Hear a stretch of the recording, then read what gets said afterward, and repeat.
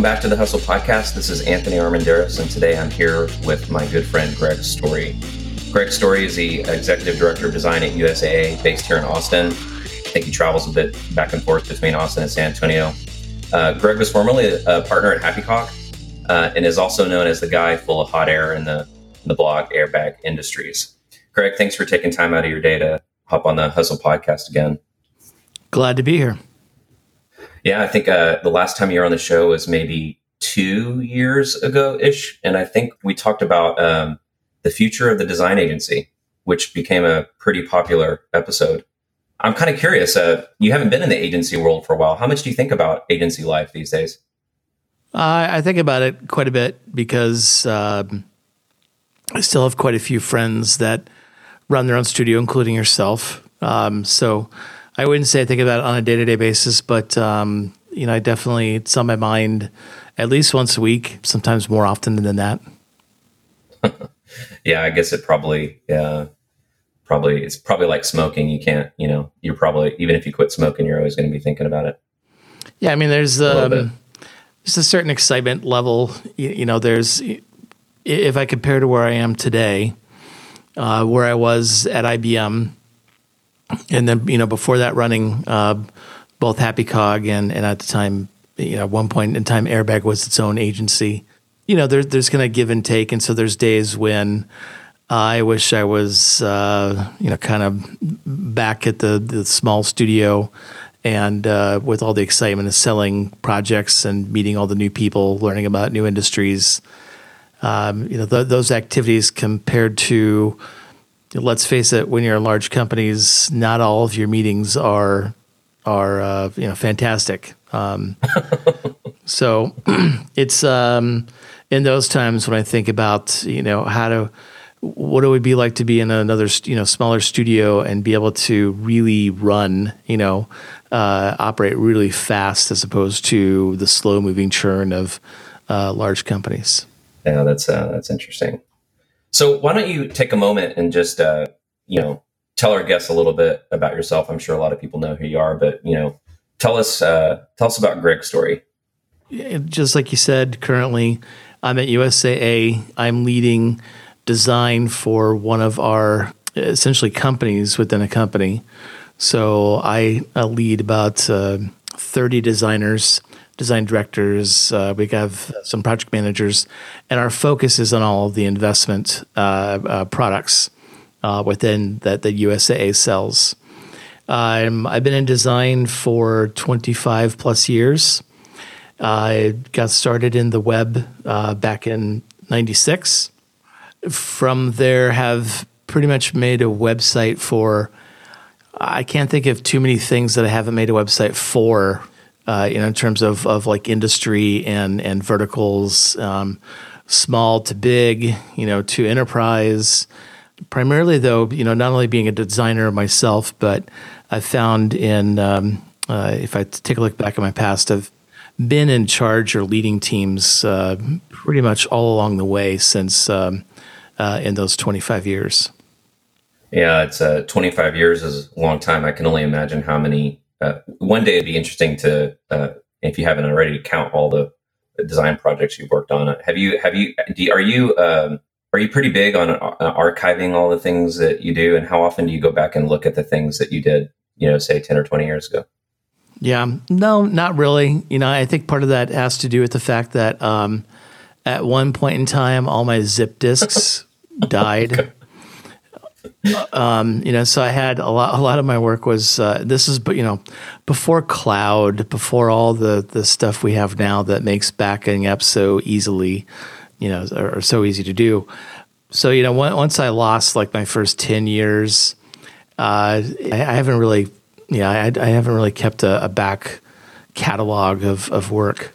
For those young people listening that don't know what a zip disk is, it's essentially an extremely large, it looks like a floppy disk, maybe 5 times as thick, and it held about 25 megabytes? Held 100 no, it was about 100 megs, yeah. Yes. Yeah, and they were notorious for 1 minute working, and literally the next, the click of death meant that disk was gone. Yeah. There was, and That's all we had. Well, like hard drives back then, while we had them, it was like, a 10 meg hard drive was 10 times the cost of a zip drive. And so it wasn't as practical to have things like, quote, hard drives back in those days. Oh, man. That as stupid as that sounds. That brings back so many memories. I wonder how much of my time I spent in college on my portfolio just trying to load director files on various zip disks just to be able to demo a project. Yeah. That's, software used to come on disk. And I remember Photoshop was like, 10 disks, to install. And I think the worst installation I ever had to go through was 25 disks to install an application. Yeah. Pretty dumb. Yeah. Yeah. So before we get into, talking a little bit more about some design stuff, I'm curious, I've never worked in an ultra large organization. What are some of the biggest challenges that you or USA Design faces? It's pretty easy. There's still a lot of people out in the world that don't know what design is. They have an idea of what they think of design is mostly graphic design, right? There's not a lot of context for people out there in terms of how design has evolved into new ways, methods, and techniques for actually helping to make business decisions, helping to test theories, helping to engage with users, just a couple tools, and to put all this together to help shape and inform both the strategy of the company and its services and products that it sells. And that whole message, despite Harvard Business Review and Fast Company and whatever, name whatever business publication is out there, and design is now an annual issue. Design is now a regular feature in publications and conversations about business. But despite that, in these large companies, where there are people like myself who have been at that company for 10, 15, 20 years, I guarantee you, if you come across somebody who's been working for the same place for 20 years, the blinders that they walk around with are so big, and they don't understand. They don't understand that they don't know what they don't know to some degree. They've just stopped looking outside the company walls. And so the biggest surprise to me is that how much people get so comfortable that they don't go outside the fence. In doing so or in not doing so, they're just missing kind of the world evolving around them, and they typically chase after things once they start getting their butt kicked, right? And then they start paying attention to what's going on. Really paying attention to what's going on in the outside world. But I'd say, by and large, design is still brand new, brand new to, I would say, hundreds of thousands, if not millions of people in business today. Yeah. But at companies like USAA, even though maybe not everyone understands design, they at least, tell me if I'm wrong, understand that they need to invest in it, right? So maybe that's a box that's checked, but maybe is it about how to leverage it, or is it for what you're saying earlier about people to understand design? What does that translate to in actual problems that you face? Is it about how to get the right resources or doing the project right, or what kind of it's all of those things, but I still have people coming to my designers and saying, hey, can you make this look good? Right. And so they, the business, have in a vacuum come up with what the solution is. And they don't understand that if they'd come to us earlier, we could have helped them ensure that, help test their theories or their ideas about what the marketplace needs. And I'm not talking about USAA in particular. This happens, everywhere. Yeah. There's just not, and I'd say I kind of blame ourselves. I blame design What I really see, what's going on is it's just a large communication problem. So people like myself and you, other designers, we're tapped into a lot of the same threads, right? We follow some of the same people on Twitter, on Medium. We read a lot of the same articles and books. And so, to some degree, you think, especially after 25 years, surely people have picked up on what's going on here and kind of what we do, especially with all the, I'd say, conversation, sometimes argument about, design having its seat at the table. And we've got it. And now to some degree, I feel like we don't know how to campaign. We got the seat and it's like, okay, cool, we're here. But what I'm seeing is we don't realize that we have to push on the campaign further, right? We have to continually remind people who we are and what we do. IT does a great job of this, right? And to some degree, just because of the way that IT, that world evolves, not to mention, you still have to have IT around to, continue to fix things, but IT does a great job of communicating to business and communicating the value and, letting people know why they're at the table, how to talk to them, what they can expect. In my experience, I've seen where that part of the organization does a really good job of this and design does not. And one of the causes of that is that often design, you reference the check in the box. Yes, I think companies hire a VP or they hire a head of design. They give that person a modest budget and say, okay, go make the design organization that you feel we need. And I've seen this and read stories to know, like this is happening on a larger scale, but the said head of design goes and makes a plan and says, okay, this is the design kind of organization that we need to build to help you make world-class experiences. And the business will come back and say, okay, you'll get half that, right? And so while I think there's a lot of leaders out there that recognize that design is important, they themselves don't quite understand why. So it's kind of like, I don't get this, but I'm not going to fully, invest in this. But I'll give you just enough money to stand something up to see how this goes, right? Yeah. And again, and I want to be clear, that's not the story necessarily at USAA. That's more of an amalgamation of things that I've seen, heard, read about. But I feel at large, at Fortune 500, maybe even Fortune 1000, that's what's going on. Yeah, I think, you're right. I mean, it's like not everyone has the same problems, but I think it's a good summary of a lot of the challenges that designers face. And this is probably where, related to this article that you turned me on to called Design's Lost Generation.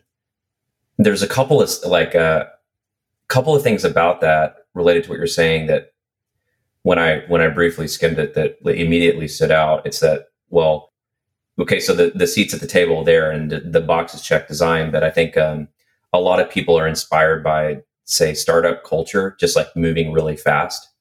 And so we're moving really fast, but not knowing why we're doing that or pushing back or making sure that we're doing it right or properly. And there's something from here that I'll just read out loud, quote from Mike Montero's article. There's no longer room in Silicon Valley to ask why. There are two words every designer needs to feel comfortable saying: no and why. Those words are the foundation of what we do. They're the foundation of building ethical framework. If we cannot ask why, then we lose the ability to judge whether the work we're doing is ethical. If we cannot say no, we lose the ability to stand and fight. That's just a few things that stood out. I mean, a couple of different examples, like maybe in the enterprise world, not really able to fully leverage design the way that we want, or maybe being inspired by the move fast culture of the Bay Area and modeling these organizations after Bay Area companies.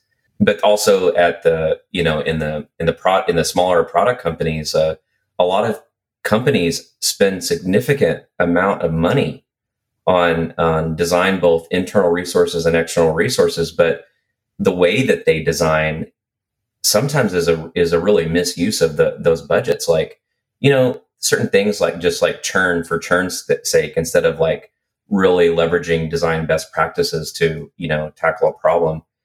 I see this a lot too. I think a lot of, it's not as bad as maybe it used to be, but it is challenging to navigate that sometimes.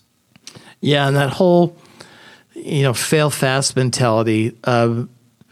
My boss, Mariah Garrett, who's the head of design at USAA, we were both at Envision's first annual employee get-together.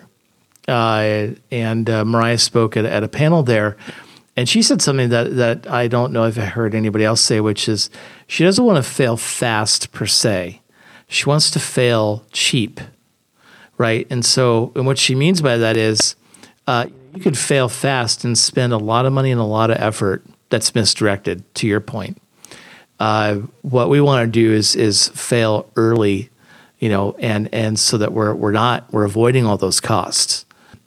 But yeah, that whole go fast culture, I don't know. I think we're going to look back and say, by and large, what did that get us? Yeah. And did it really improve the world by, moving as quickly as we did? Because we know from the few stories that Mike shared in his article, there's a lot of damage that could be done, a lot of collateral damage by, not paying attention to all the little nooks and crannies of the experiences that we're building and, continue just to tack on more stuff to.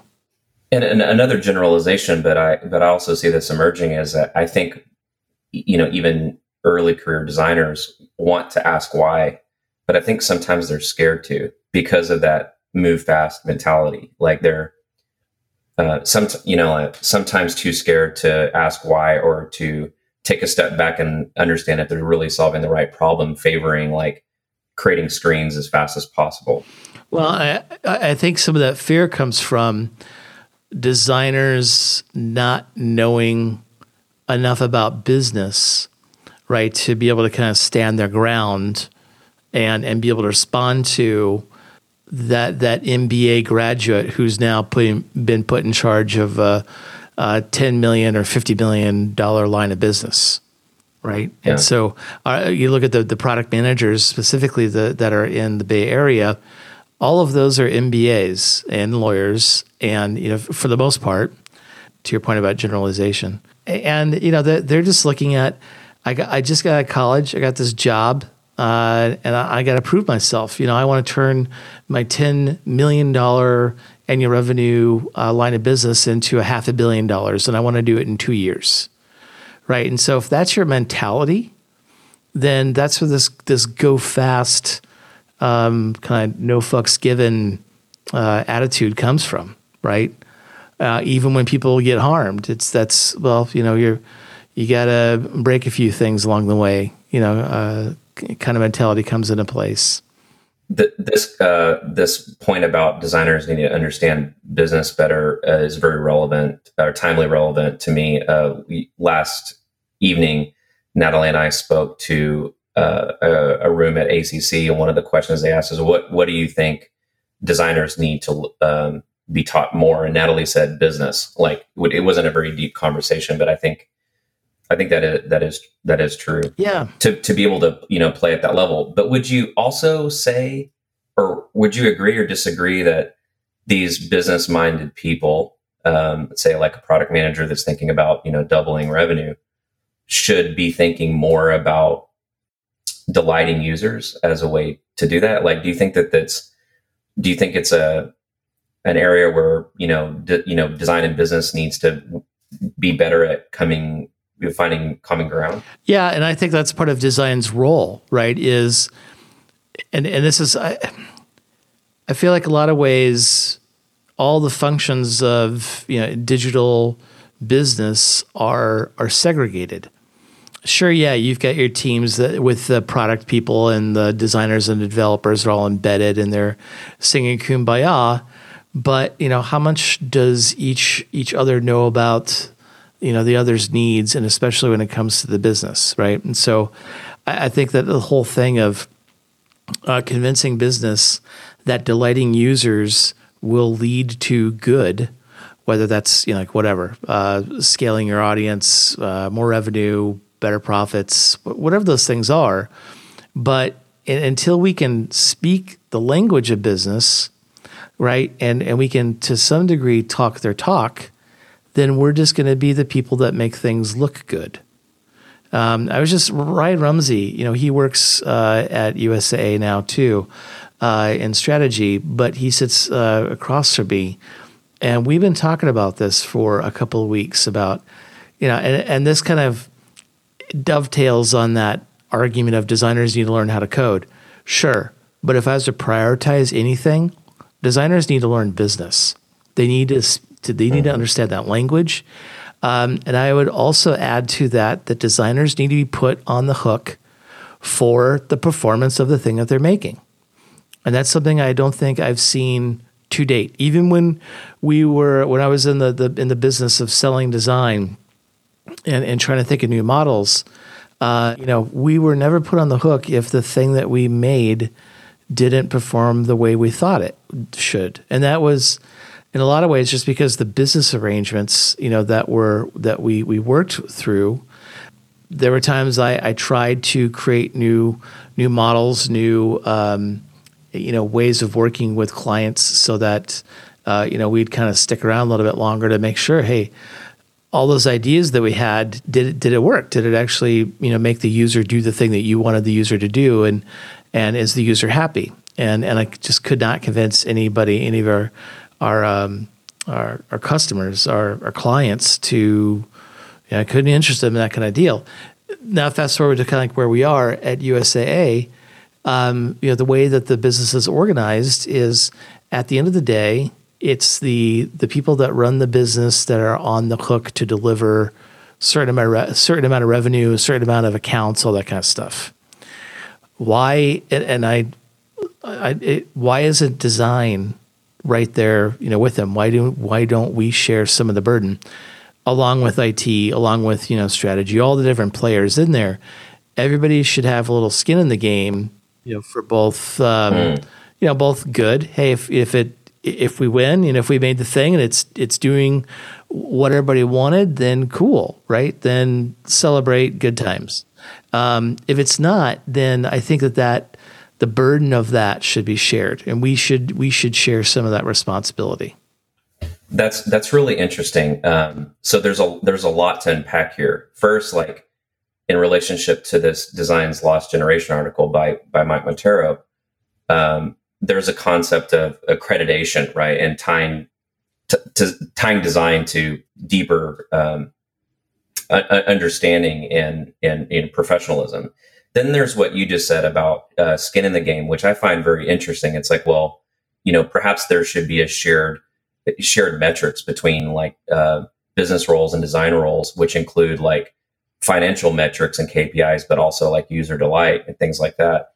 And then there's an article that Jeffrey Zellman wrote recently, I think, where he talks about what I think he's talking about is why aren't designers sort of designing post engagement, right? Like, well, we design this thing that, we design for a bunch of assumptions, and of course, maybe we user test that, but what about all of the optimization and like actually fine tuning of the metrics post launch? And maybe we should be thinking about those things a little bit more.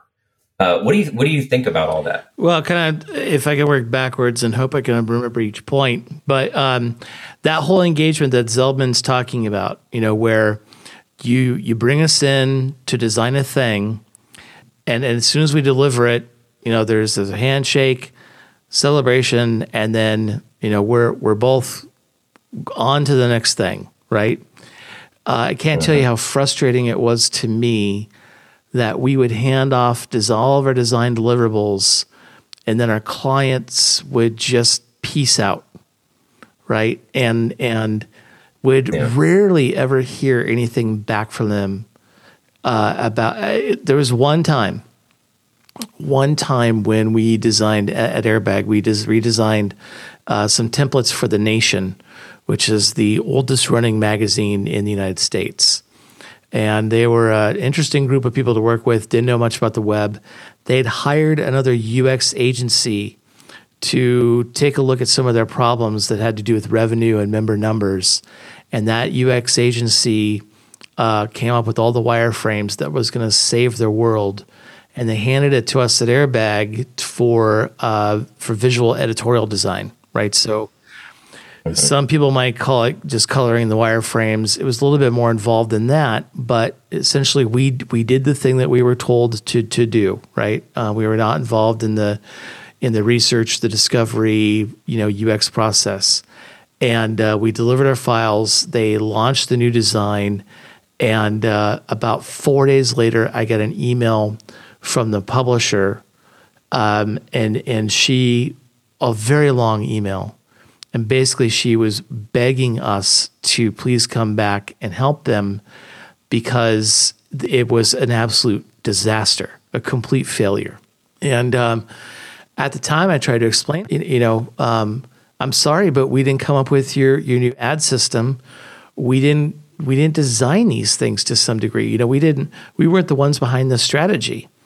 And it took a few more emails and conversations for her to understand, that was the case. And like since that time, I tried to imagine, instead of, let's pick a number, Anthony, I'm going to hire you for $50,000 to design X, right? What I really should be doing is, Anthony, I got $50,000. I want you to design as much as you can of X. Let's prioritize what that means.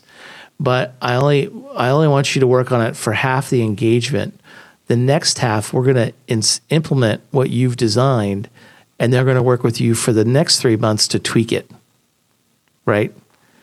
And I could never, I couldn't, once I got to Happy Cock, I had a hard time convincing folks that was the way that we should be doing business, right?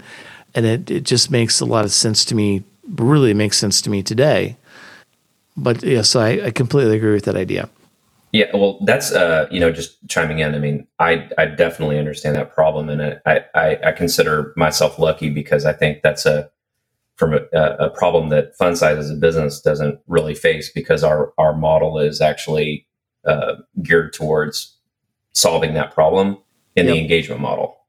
So for better or worse, sure, there may be problems elsewhere, but it's about selling the engagement as a combination of both, like designing and optimizing the solution, but also like a relationship versus framed as a project with an end. Yeah, and lump sum, right? Yeah. But I do wonder, and maybe you were about to chime in on this, and I interrupted you. But if we want to speak the same language of business, should we be tying ourselves to achieving KPIs? Well, I mean, that's, I think to some degree, the reason that design has had such a hard time gaining the respect of business and others is, one, we talk a lot about empathy, but I would argue that the business would look back to design and say, you're not empathizing enough. Sure, you know how to swoop in and empathize for the customer through your research, but where's the empathy for the business, for your coworkers, right? Yeah. You want us to talk about design. You want us to learn your design thinking and do all the design things. But where are you meeting us in the middle? And a lot of times, I think the answer is nowhere to be found, right? Design and designers want to kind of live in the bubble. And that's a pretty big generalization. I think the designers have in the past wanted to live in the bubble. I'm seeing more evidence that designers now, to some degree, are seeing a bit of this too. I think a lot of that desire to learn business from designers comes from the fact that when they're in meetings, they are lost in the sauce when it comes to the conversation. And as much as business has come to meet us in our world, I think we got to learn to reciprocate and probably even go the distance, go even further than that I'm not talking about turning designers into business people. I'm talking about putting a designer and a business person in a room, and they can actually have a conversation that both sides understand, and to the point that the business knows that the designer respects what is on the line and how much they are on the hook to deliver, what that is. They're looking for respect to some degree, and there's no reason why we shouldn't be, trying to provide that for them. Yeah, I think that's huge. I didn't know we would end up talking about this today, but I agree with this. And there's so much here, but like, one example that might be relevant to a lot of designers that are listening to this is like, well, that frustration that you get when your stakeholder, whether it be an internal stakeholder or an external client, like doesn't select your design. And so you lose interest because like you get a bit butthurt, or that, the certain, sort of aesthetic direction you worked on so hard wasn't picked. And maybe sometimes it's because to Mike's point, you didn't ask why, like what's the mission behind this project, right? Is it, and really understanding the expectations, like, is it actually a value to the business to move slow or fast? Like, what kind of cadence are we favoring, and what are the expected outcomes? Like, how do these outcomes affect the greater mission, and why is this mission important, not just to the users, but to the business and to the world? This is something that I think about a lot. And I think the way that I'm approaching this right now is just fundamentals, like trying to sort of redesign the creative brief, or in a way that becomes like an alignment tool for stakeholders of various roles to design the engagement together. Yeah, and I love that a lot. It means a lot to business. In my experience, it means a lot to people in the business when you're meeting them for the first time, and if your first question is, "What can I do for you?" I get a lot of business people who you can almost see there's a bit of relief on their face, because I didn't ask them what kind of design problem are you having, or what can I draw for you, or whatever that is. Design is here to help. That now is our kind of through evolution, that is our role. We're problem solvers, and so like, what are the problems? And I think if we can remember that should always be our first question to our partners. Both even in IT, right? All around the room. What's keeping you up at night? I think it starts there. And then you mentioned KPIs. I think it's very difficult to be a good partner, a good team player, if you're the only one in the room who does not have KPIs, right? If everybody else around there has got some form of metrics, some form of enumeration to help determine whether they're successful or not in their job, and design can kind of figure that out, the right metrics to help measure something about design. But when we enter the room, or we're in those meetings, and everybody else's ass is on the line, and they're looking at spreadsheets, horrible spreadsheets, with numbers that makes everybody's eyes glaze over.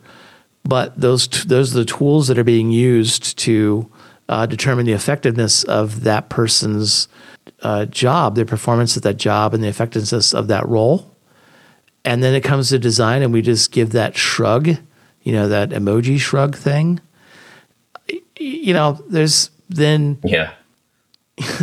that illustrates why it's taken so long for us to, quote, get a seat at the table, right? And why we still struggle, even with that seat, why we still struggle to earn the respect of the rest of the room.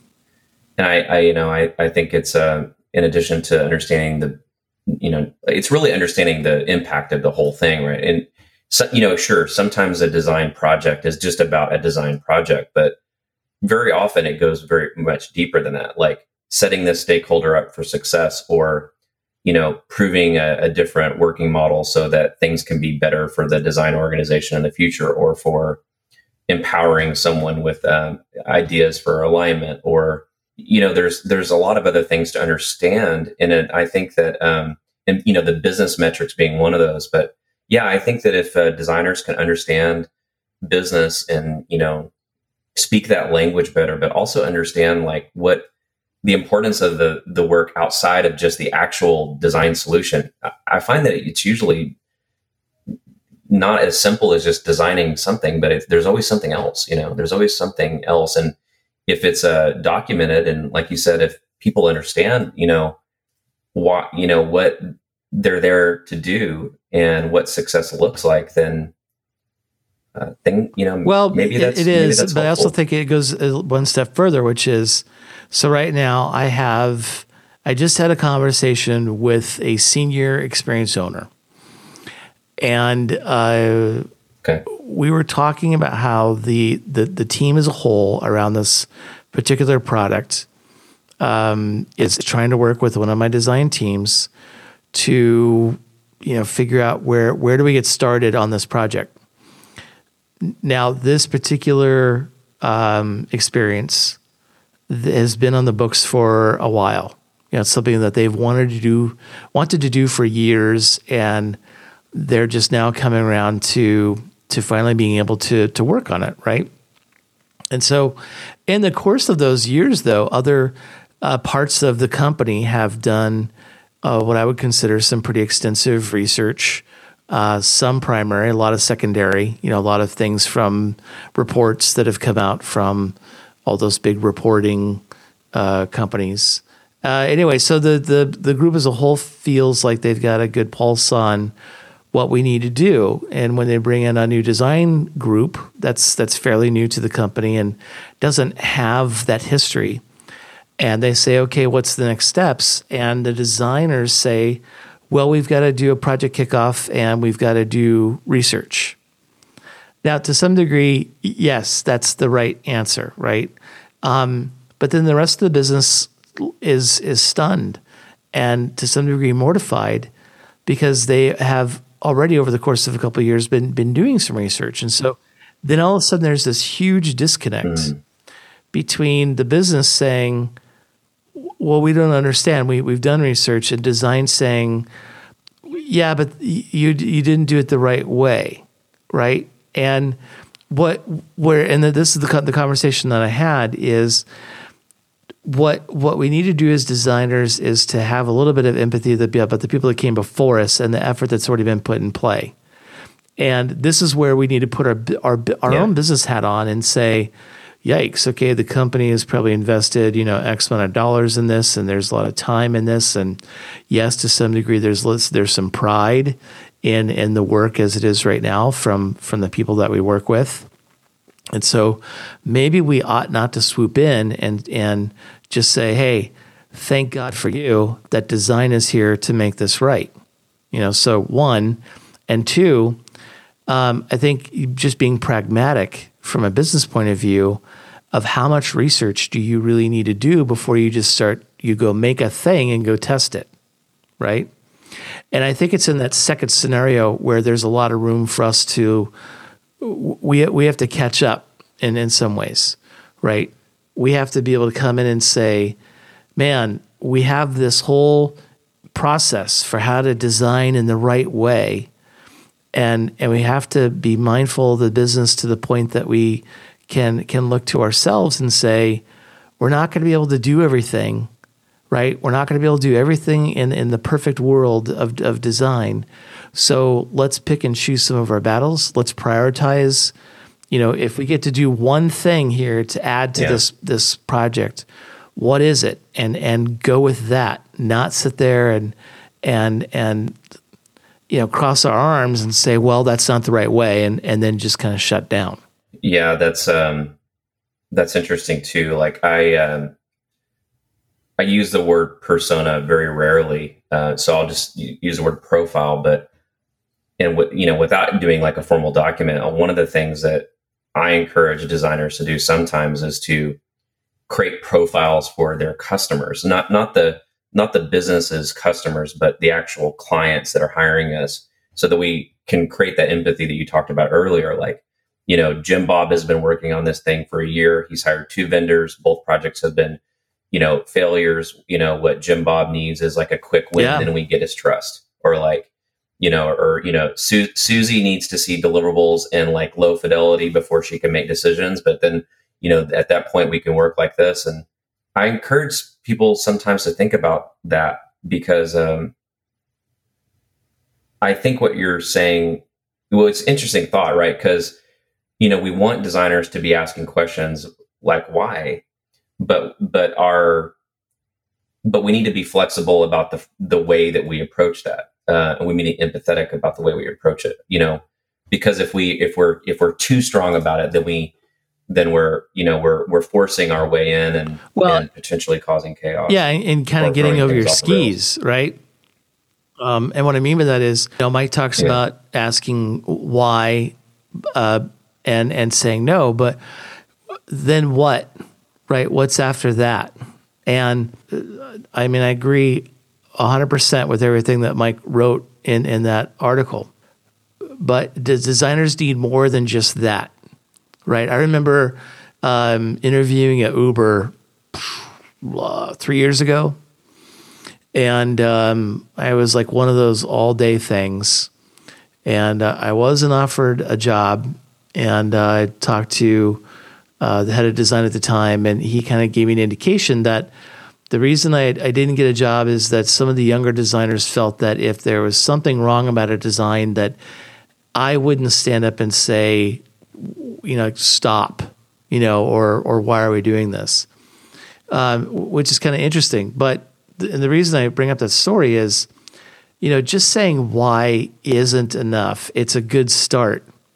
But, you could stop the press. You can stop a room. You can be that designer in a review that stands up and makes a bold statement. But then where's that conversation going to go? And can a designer then, talk on that level, mano a mano, with the business to defend why they're asking why? I hope that makes sense, but we need more vocabulary. We need more than just the why. That's just the scratch, right? It's what we need to do, but there's a lot more that needs to happen because we can do that now. But if we don't have the ability to carry on the conversation past asking why or past saying no, then we're toast. We're no better off than we are now. Yeah, the concepts around, all the discussion around a why, or, like I read lots of books about this stuff, and you got to have a why, a what, and a how. And, it's important for everyone to understand so that they can execute a mission properly. I've been really fascinated with this book called Extreme Ownership. Have you read that? No. It's written by 2 Navy SEALs about the way that they design and execute special operations. Like it talks about everything, like how they create their briefing, how they conduct themselves, how they break into pods, and how they make sure that there's like just total concept of alignment, up and down the ranks. It's something that I think about a lot because I'm not designing projects anymore. I'm trying to design the way people work together. So well, I'll ask you one more question about this because I'm curious. You said that we need to be able to go beyond why. Like, can you elaborate a little bit more on some of your thoughts there about how, like, a designer in a situation like that, should approach? No, I think it's I think it's a matter again of the why and the no is to some degree halting the process, right? Attracting attention to, hey guys and gals, I think everybody's kind of drinking the Kool-Aid here, right? And I think the next step is to be able to talk about the why should definitely, come up. The discussion should be about the design, of course, but what is the impact on the business? Mm-hmm. Right. And that's the piece that I think, that I hope maybe Mike will write about I hope he carries on this article and builds upon it. He's got a pretty good start to a book. But I would love to see more examples of people contributing, their own version of that story and how they were able to talk about the design work that was in front of people and whether they continued or they stopped, but what was also the business part of that conversation? How does a designer say, look, you don't want to put the button there because the impact to the business will be this, right? Or we don't want to continue features because we know that 80% of our users are looking for this, not this, which over time could impact revenue by this. Now, I mean, I'm speaking in some, I think that everybody needs to understand the business that they're working in, not just business in general. Because I can tell you, selling annuities is different than selling life insurance, which is different than providing car insurance, right? So it's should we know business in general? Yes, but when you're working, whatever you're working on, whatever is in front of you, whatever industry you're in, you need to learn the vocabulary, as much as you can, and you need to understand what it is. What are the products and services that your experiences are both selling and servicing, right? But that's what I mean. Kind of going beyond the why. Yeah, that's really insightful. I'd love to pick your brain about that more sometime over a drink. We're local to each other, and sometimes we've been good about hanging out. But it feels like it's been a while since we've both been pretty busy. We should get some hangout time for sure. That sounds good. Before we wrap up, I'm just curious. I mean, what do you hope to accomplish this year, 2018? Like, what are some of the things that you're going to be thinking about working on? Well, at work, one of the things that I'm working on is I've got design teams in Austin and in San Antonio. And some of those teams have been in the company for years, many years. And then, in Austin, I've got teams that have barely been there a year, if that. And so there's a lot of cultural differences. Everybody's very kind to one another. We hang out very well, and when it comes to getting together as a family, when you've got, I know this from Happy Cog, when you have two teams that come from two different backgrounds, have two different work environments, just they're two different entities, bringing them together where they act as a single organization can be very difficult. And at Happy Cog, we kind of got around that by virtualizing the entire company. By so that we didn't just have teams in Philadelphia and teams in Austin. We just took everybody, split them up, and had 5 virtualized teams. Now, it was a really interesting experiment, and what it did is it immediately eliminated they have this, we have that, kind of like the have and have-nots. That went away overnight. But it also created 5 virtual cultures, whereas, it created just different cultural problems. And so one of the things that I want to be working with my groups, with my designers, is what is appropriate. I think it's not a good idea to force these two groups to interact all the time. But at the same time, I feel like we need to be taking advantage of all the different experiences in the room. To some degree, how do I take all these backgrounds and life experiences and professional experiences, and what are some of the events and the celebrations that we should be, ceremonies too, that we should be conducting to take advantage of a more inclusive group when we're together, right? And where's that tipping point where, all right, it's just too much, right? There's just too much trying to get everybody together. That's something I'm going to be is very much top of my mind right now. The other is finding a project to work on. As I know, when you get up in the years, and I'm certainly not designing anything right now. I've been working with Jen Derry on Plucky and designed the Plucky starter pack for having better one-on-one conversations.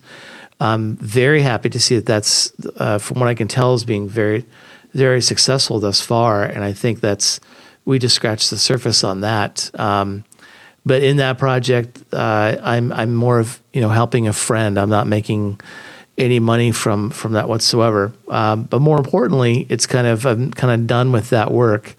Now I'm looking for the next project and something that I can, to some degree, maybe tinker on. But I've got to find something, because being a designer, and I mean a designer, somebody with artistic skill, and not being able to practice that, it's starting to eat at me. Maybe you and I can find a project to work on together, because I'm in the same boat. I'm all ears. You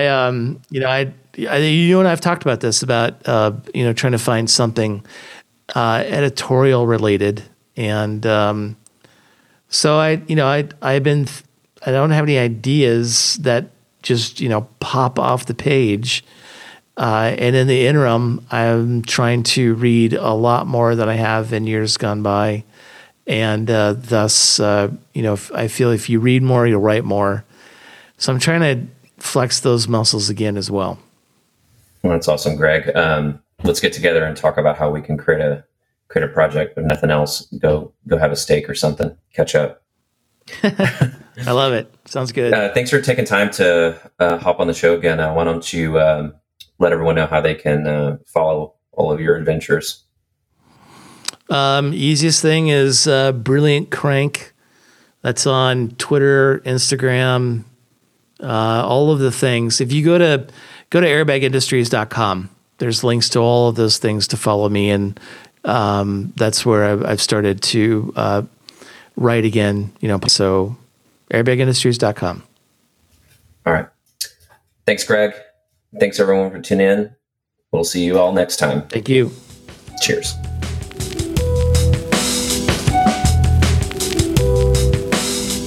Hustle is brought to you by FunSize, a digital service and product design agency that works with inspiring teams to uncover opportunities, evolve popular products, bring new businesses to market, and prepare for the future. Learn more at funsize.co. I'm Edgar Briseño, a design lead at FunSize. Thanks for listening to Hustle, and be on the lookout for our next episode.